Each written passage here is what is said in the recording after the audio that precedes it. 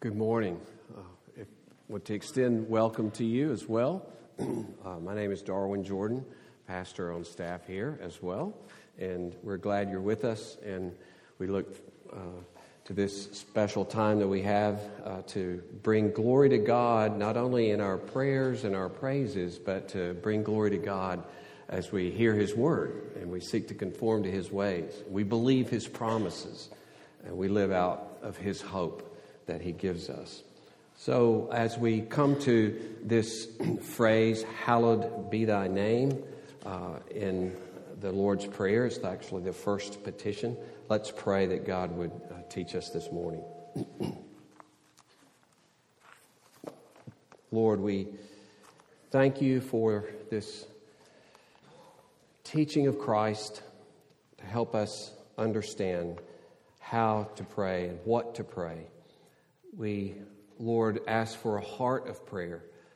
We ask for the faith of prayer, the expectant heart of prayer, the hope of prayer, the comfort of prayer, the encouragement of prayer, the diligence in prayer, a passion for prayer, joy in prayer. Lord, we pray, make us a praying people. Give us, Lord, an energy for prayer. Renew our hearts. Give us hearts that want communion with you, that anticipate communion with you, that are excited to get back to communion with you in prayer. And then, Lord, that we'll be those people who have a background of dependence on you and joy in you that permeates our days.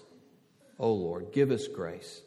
We will be a people in constant communion, joyful, rich communion with the God who made us. We ask this in Jesus' name. Amen. Now, these past 2 weeks, we've dealt with the beginning address to God. Our Father who art in heaven. Excuse me. So this really challenges us. How do we think about God? What do we think about God? And really, what do we believe about God? Who is this God to whom we pray? He is our Father who art in heaven. In heaven, we saw that He's exalted above all power on the earth. He's unhindered by any power on earth. In fact, His sovereign presence pervades the earth and brings all things to its final conclusion. As Paul says, He's able to do exceedingly beyond all that we ask or think, according to the power that works within us.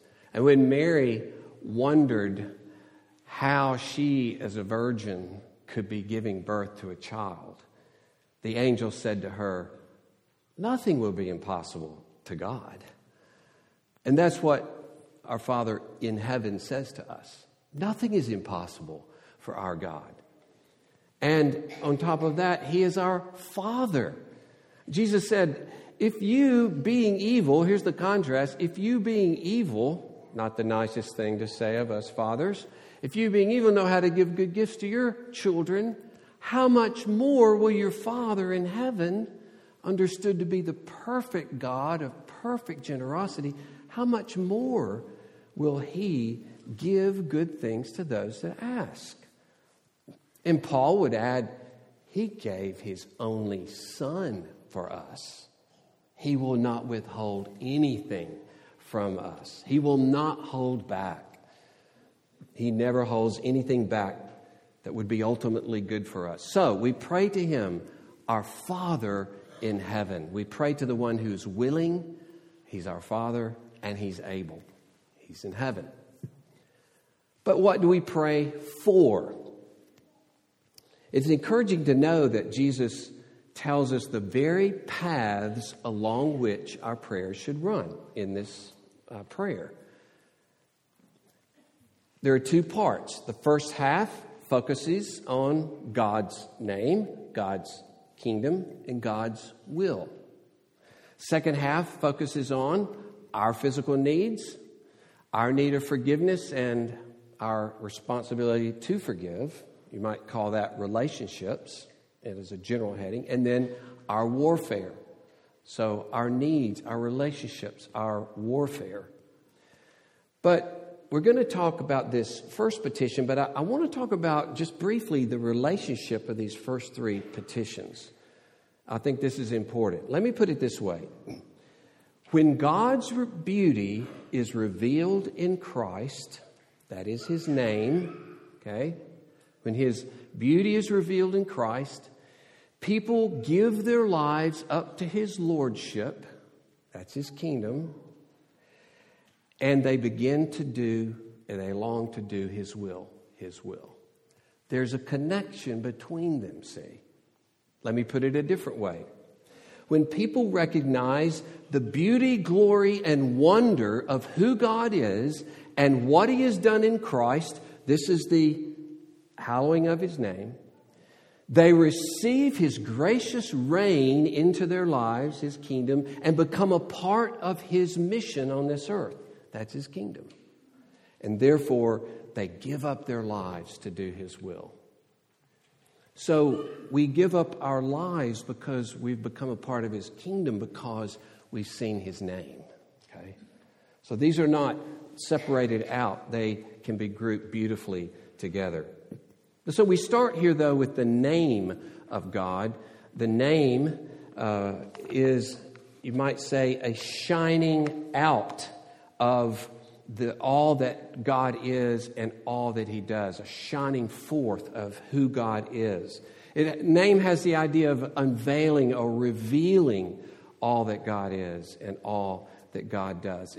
It's really to say, may you be hallowed, because name is synonymous with the person. It's really, the name expresses the full beauty of God made known to us. And hallowed, though, as long as I spoke the Lord's Prayer as a kid, I didn't know for a long time what this means, even though I prayed it every Sunday. Hallowed. What does hallowed mean? And actually, it's rarely ever used in the New Testament, one time in 1 Peter, to even refer to hallowing God. So it's a singular use of it, and probably represents something a little bit larger. But literally it means sanctify your name. It is the word that's used again and again of God sanctifying us, making us holy. Of course, we don't make God holy. So it has that aspect of, Lord God, set yourself apart. Exalt yourself. Glorify yourself is a good way to put it. May more and more people recognize you, be in awe of you, love you, exalt, and adore you. That's what we're praying for. And I've put it this way, this title, Go for Happy, Live to the Glory of God. Live to glorify God. That is the happiest, most abundant, richest, fullest, most satisfying life you and I could ever hope to live. Because we're made to enjoy God in this way. We're made to live for his glory. So, go for happy. Live to glorify God. First, glorify him through adoration. And before I get to that, let's just remember that the whole of creation is pointed in this direction. And the whole final purpose of creation is to glorify God. God states in Numbers 14, as I live and as all the earth shall be filled with the glory of the Lord. This is God's final purpose. So let's get on the boat, right? This is where all of creation is headed. And the new creation will be full and rich and magnificent in the glory that we are able to give to God, and the sheer joy and excitement of being with God. So the glory of God is the whole focus of creation. So we glorify his name through adoration. One writer says, everyone doesn't have the skill to play an instrument. And in that sense, only those who come to know Christ have the capacity to praise God's name and delight in him, to delight in his goodness. And brothers and sisters, this is It's like the most glorious thing God has done for you. Even, in fact, the forgiveness of sins and our justification, our being accepted through the work of Jesus, is to the end that we could enjoy Him. That's its real purpose, is so that having wrath taken away in favor, that we are admitted into the holy place to delight in this God. This is salvation. In fact, that's what Jesus says, eternal life is to know God and His Son. This is life. This is our satisfaction. It's the meaning of our lives as human beings, being restored to God, our very humanity being restored. I love how our praise is described, and it uses this word that's actually found in the Song of Solomon. Nothing PG-13 here. But it begins in chapter 1. The bride is saying, young women of Jerusalem, I am dark and lovely. That word lovely. I am dark and lovely like Solomon's curtains. Another translation has it, and I like this. I am black and beautiful. I am black and beautiful. And then later, he's talking to her and he says, let me see your face. Let me hear your voice. For your voice is sweet and your face is lovely. And later, your lips are like a scarlet thread and your mouth is lovely. Seeing the beauty of this woman, right? And so we have this. Psalm 33 verse 1. Rejoice in the Lord, O you righteous, for praise from the upright is beautiful. See? It's fitting. It's beautiful. It's beautiful to our souls. It's beautiful to this world. It's beautiful to one another. It's beautiful to God. It's right and good to sing His praise. We glorify His name through this adoration. Psalm 147:1 says, praise the Lord. How good it is to sing praises to our God. How pleasant and lovely. There's that word again. To praise Him. And by God's grace, this can be us. This may seem a little foreign. It may be more convicting than encouraging. Well, I don't feel that way about praise. But this is where God wants to take us. This is what God wants to be in our hearts. That we're literally saying, how good it is to praise you. How good it is to be in your presence. So our glory, you see, as human beings is that we're made like God and we're made for God and we get to see God, get to recognize God. That is the most amazing privilege of our being in His image, is that we can be in relationship to Him and delight in Him. And there are three things just to mention here that you can kind of follow the course of these things to chart your praises to God, your adoration that gives Him glory. One, obviously, is the creation itself, right? We could talk for hours and hours and days and months and years about the intricacies and complexities and the beauties of creation. Psalm 19:1 says the heavens declare the glory of God. They're declaring it. Who saw the blue sky today? Few. It was there. It was declaring the beauty of God and that particular aspect of the spectrum of light that breaks everything else and only lets blue come through. Oh, there it is. Look at it. Or a few days ago, there's this sheet of gray silver clouds rippling like a field upside down covered with gray snow. It was magnificent. We get to enjoy this God in His creation. At the end of Psalm 104, which go to it, read it, use it for prayer, the whole thing from beginning to end is an exaltation of God's creation. And he gets to the end and he says, you just hear him bursting forth, may the glory of the Lord endure forever. May the Lord rejoice in His works. I'll sing to the Lord as long as I live. I will sing praises to my God while I have my being. Just so taken up with what God does in creation. I'm saying to you, don't ignore your happiness. It's like asking you, eat your chocolate ice cream, right? This is your happiness. Go for happy. Open your eyes to the beauty of God in His creation. Read a few books about it, or at least a chapter about it, or a page about some aspect of His creation, and use it to delight in God. Of course, the redemption that we have in Christ, you see that refrain in Ephesians 1 as he's talking about how God chose us and He adopted us and He forgives us and He's given us inheritance. And He says, all of this is to the praise of His glory. Look how glorious He is. He chose us. Look how glorious He is. He forgave us. Look how glorious He is. He adopted us. Look how glorious He is. He gives us an inheritance. Oh, the glory of this God. The beauty, the sheer beauty of His goodness to us in Christ. And of course, His providence. Thanking Him for all that comes to us in our culture, all the provision, all the comforts, the work opportunities, the relationships we have. Our problem, if we really dive into this pool, is where do you cut it off?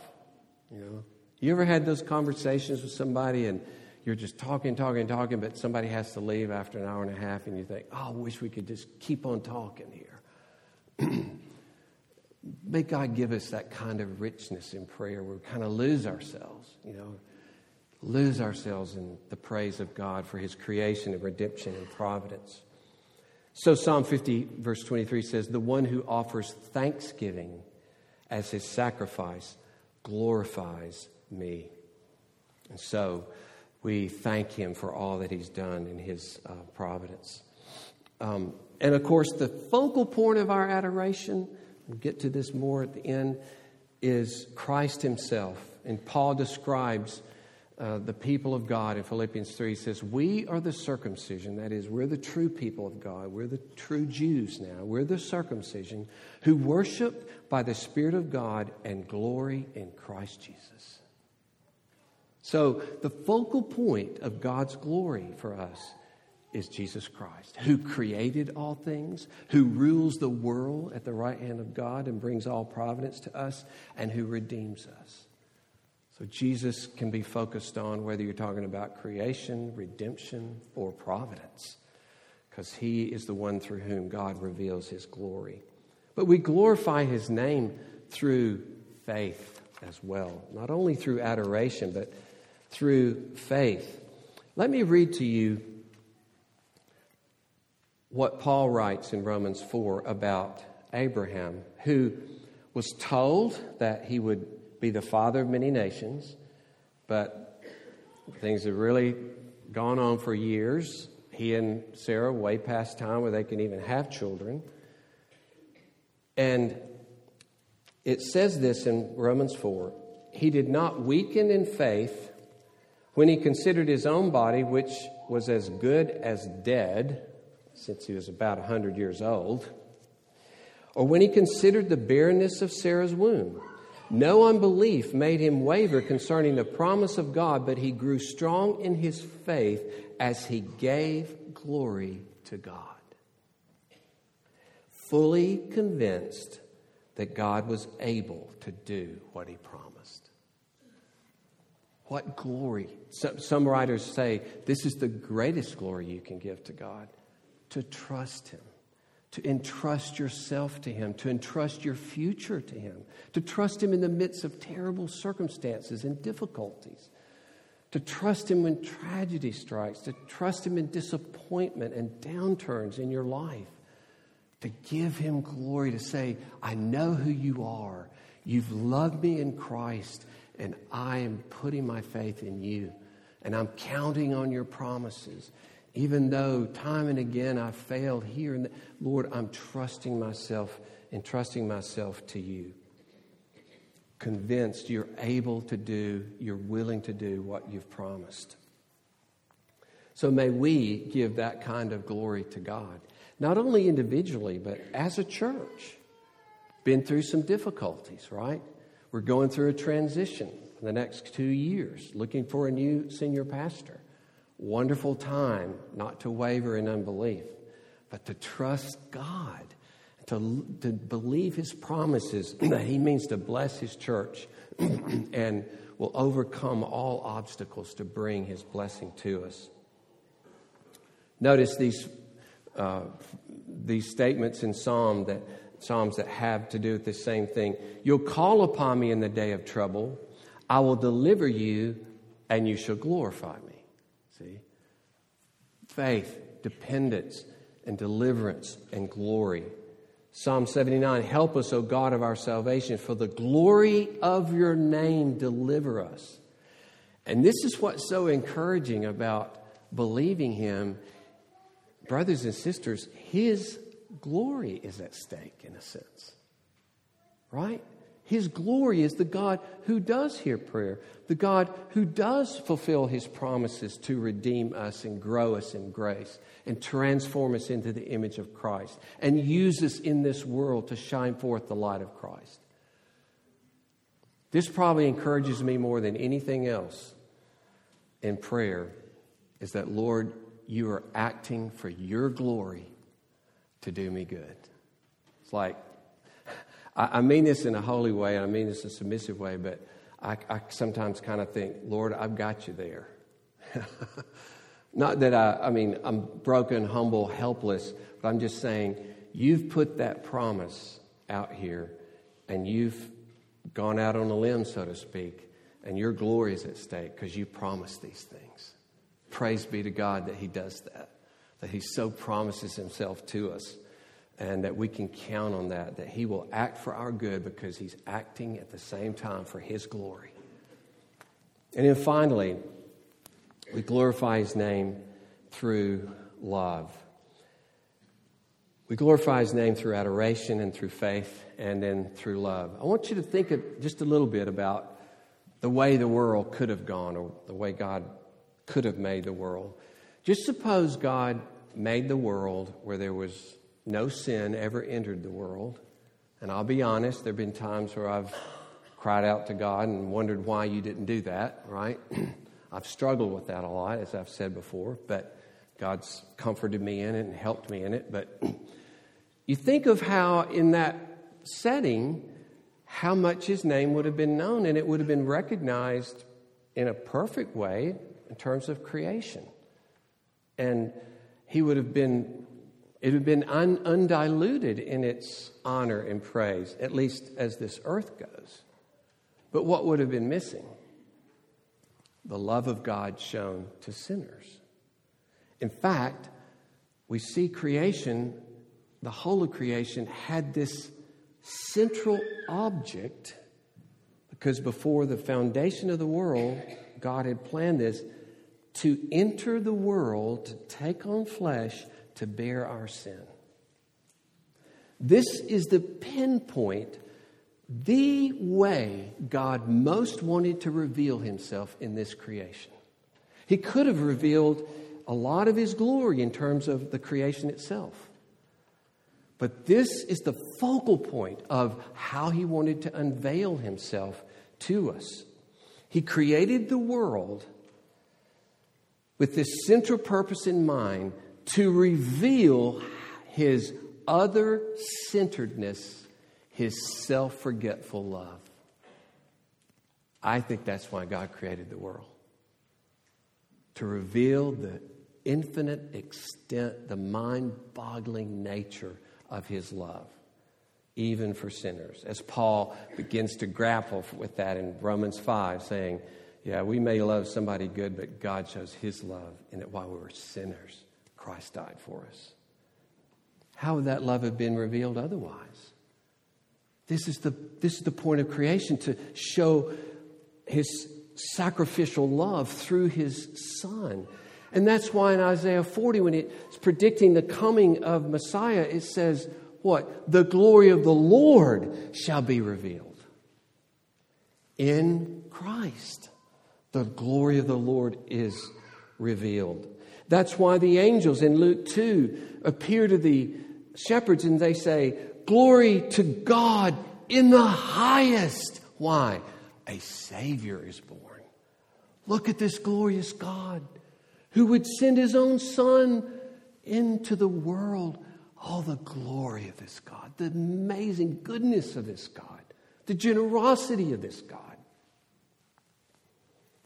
And after talking about the Word that created the world, and that nothing was made apart from this Word that dwelled with God and was God, then it says the Word became flesh. And what happened? We've seen His glory. The glory of God was revealed in Him. Well, what about the glory of God in mountains and sea and stars? And yeah. All right. Not take anything away. But the glory of God, in a way never had been seen, was revealed in the person of Jesus Christ.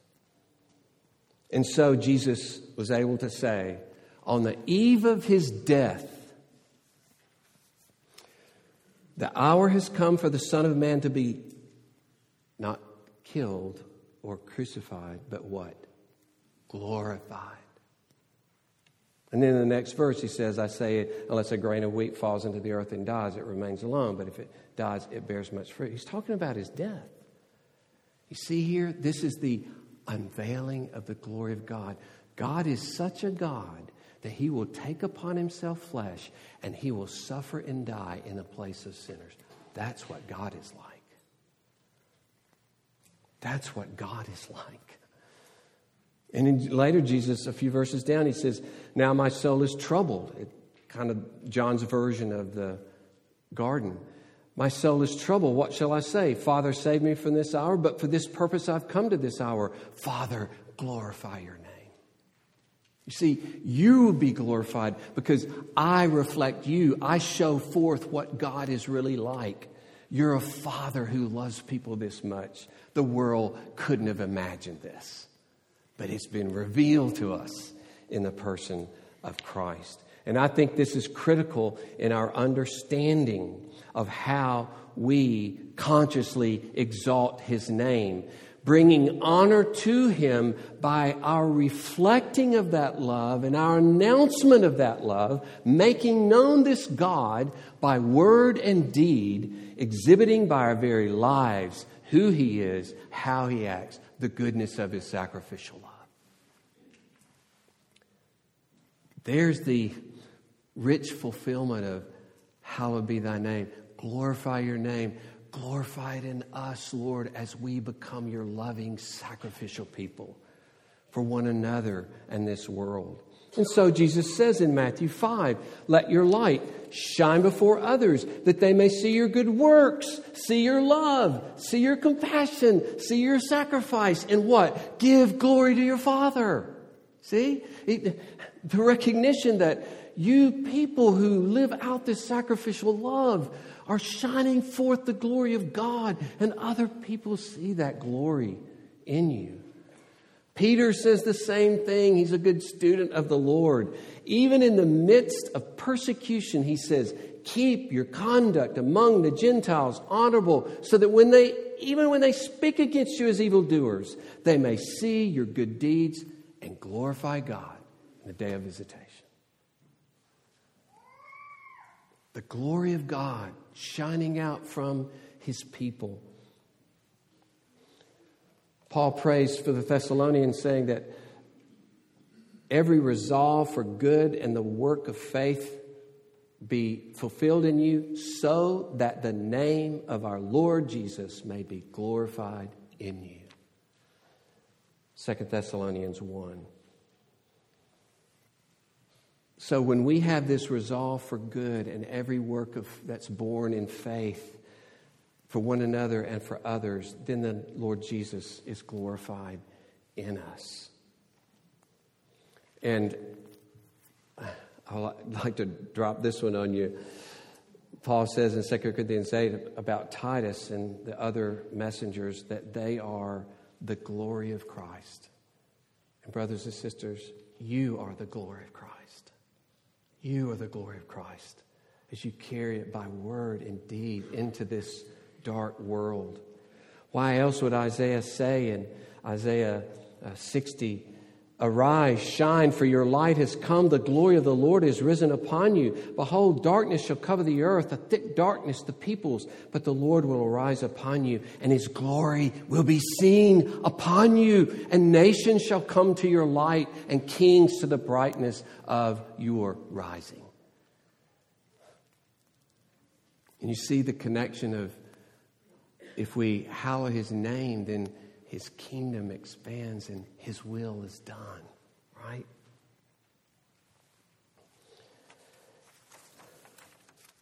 One final word. There is a difficult passage in Romans 3 that says, all have sinned and fall short of the glory of God. That means we've all failed at giving this God glory. And if you're here and you've never trusted in Christ, you, like we, have failed at living a life to the glory of God. And in many ways, we all fail week after week. But here's the fascinating thing about this God, because we sang holy, holy, holy. But did you notice in singing holy, holy, holy, the hymn rightly mentions God is merciful and he's perfect in love. An aspect of his holiness is, or maybe this is the essence of his holiness, the sheer, pure goodness of God. That's why in Isaiah 6, when the cherubim are saying, holy, holy, holy, and Isaiah says, woe is me, I'm sinful, because he sees the sheer goodness and beauty of God, and it contrasts himself. But then later, the coal is taken from the altar, and his sin is forgiven. The same God whose goodness convicts us and contrasts with us is the holy God who draws us in to forgive us and to begin to make us like himself in his goodness and his beauty, so that we then can reflect that glory to others. And so the song we actually sang as well had this phrase, holy, holy, but yet worthy is the Lamb. Holy, holy, you're the love song we'll sing forever. That is our destiny. That's our great privilege as the people of God. Let us pray. Oh Lord, how we thank you that we've been called into fellowship with you. Lord, you've called us out of the swamps and the dungeon and the barren wilderness of those who did not give you glory, did not delight in your magnificence. And you've called us, Lord, forgiven us of our sins through Jesus, and called us into this rich fellowship of the glory of God forever. Oh, Lord, enable us by your grace to enjoy you and delight in you and to make you known. Even as you said in 1 Corinthians, that we are a people brought out of darkness into light, that we may declare the excellencies of our God. Oh, bless us to that end. Amen.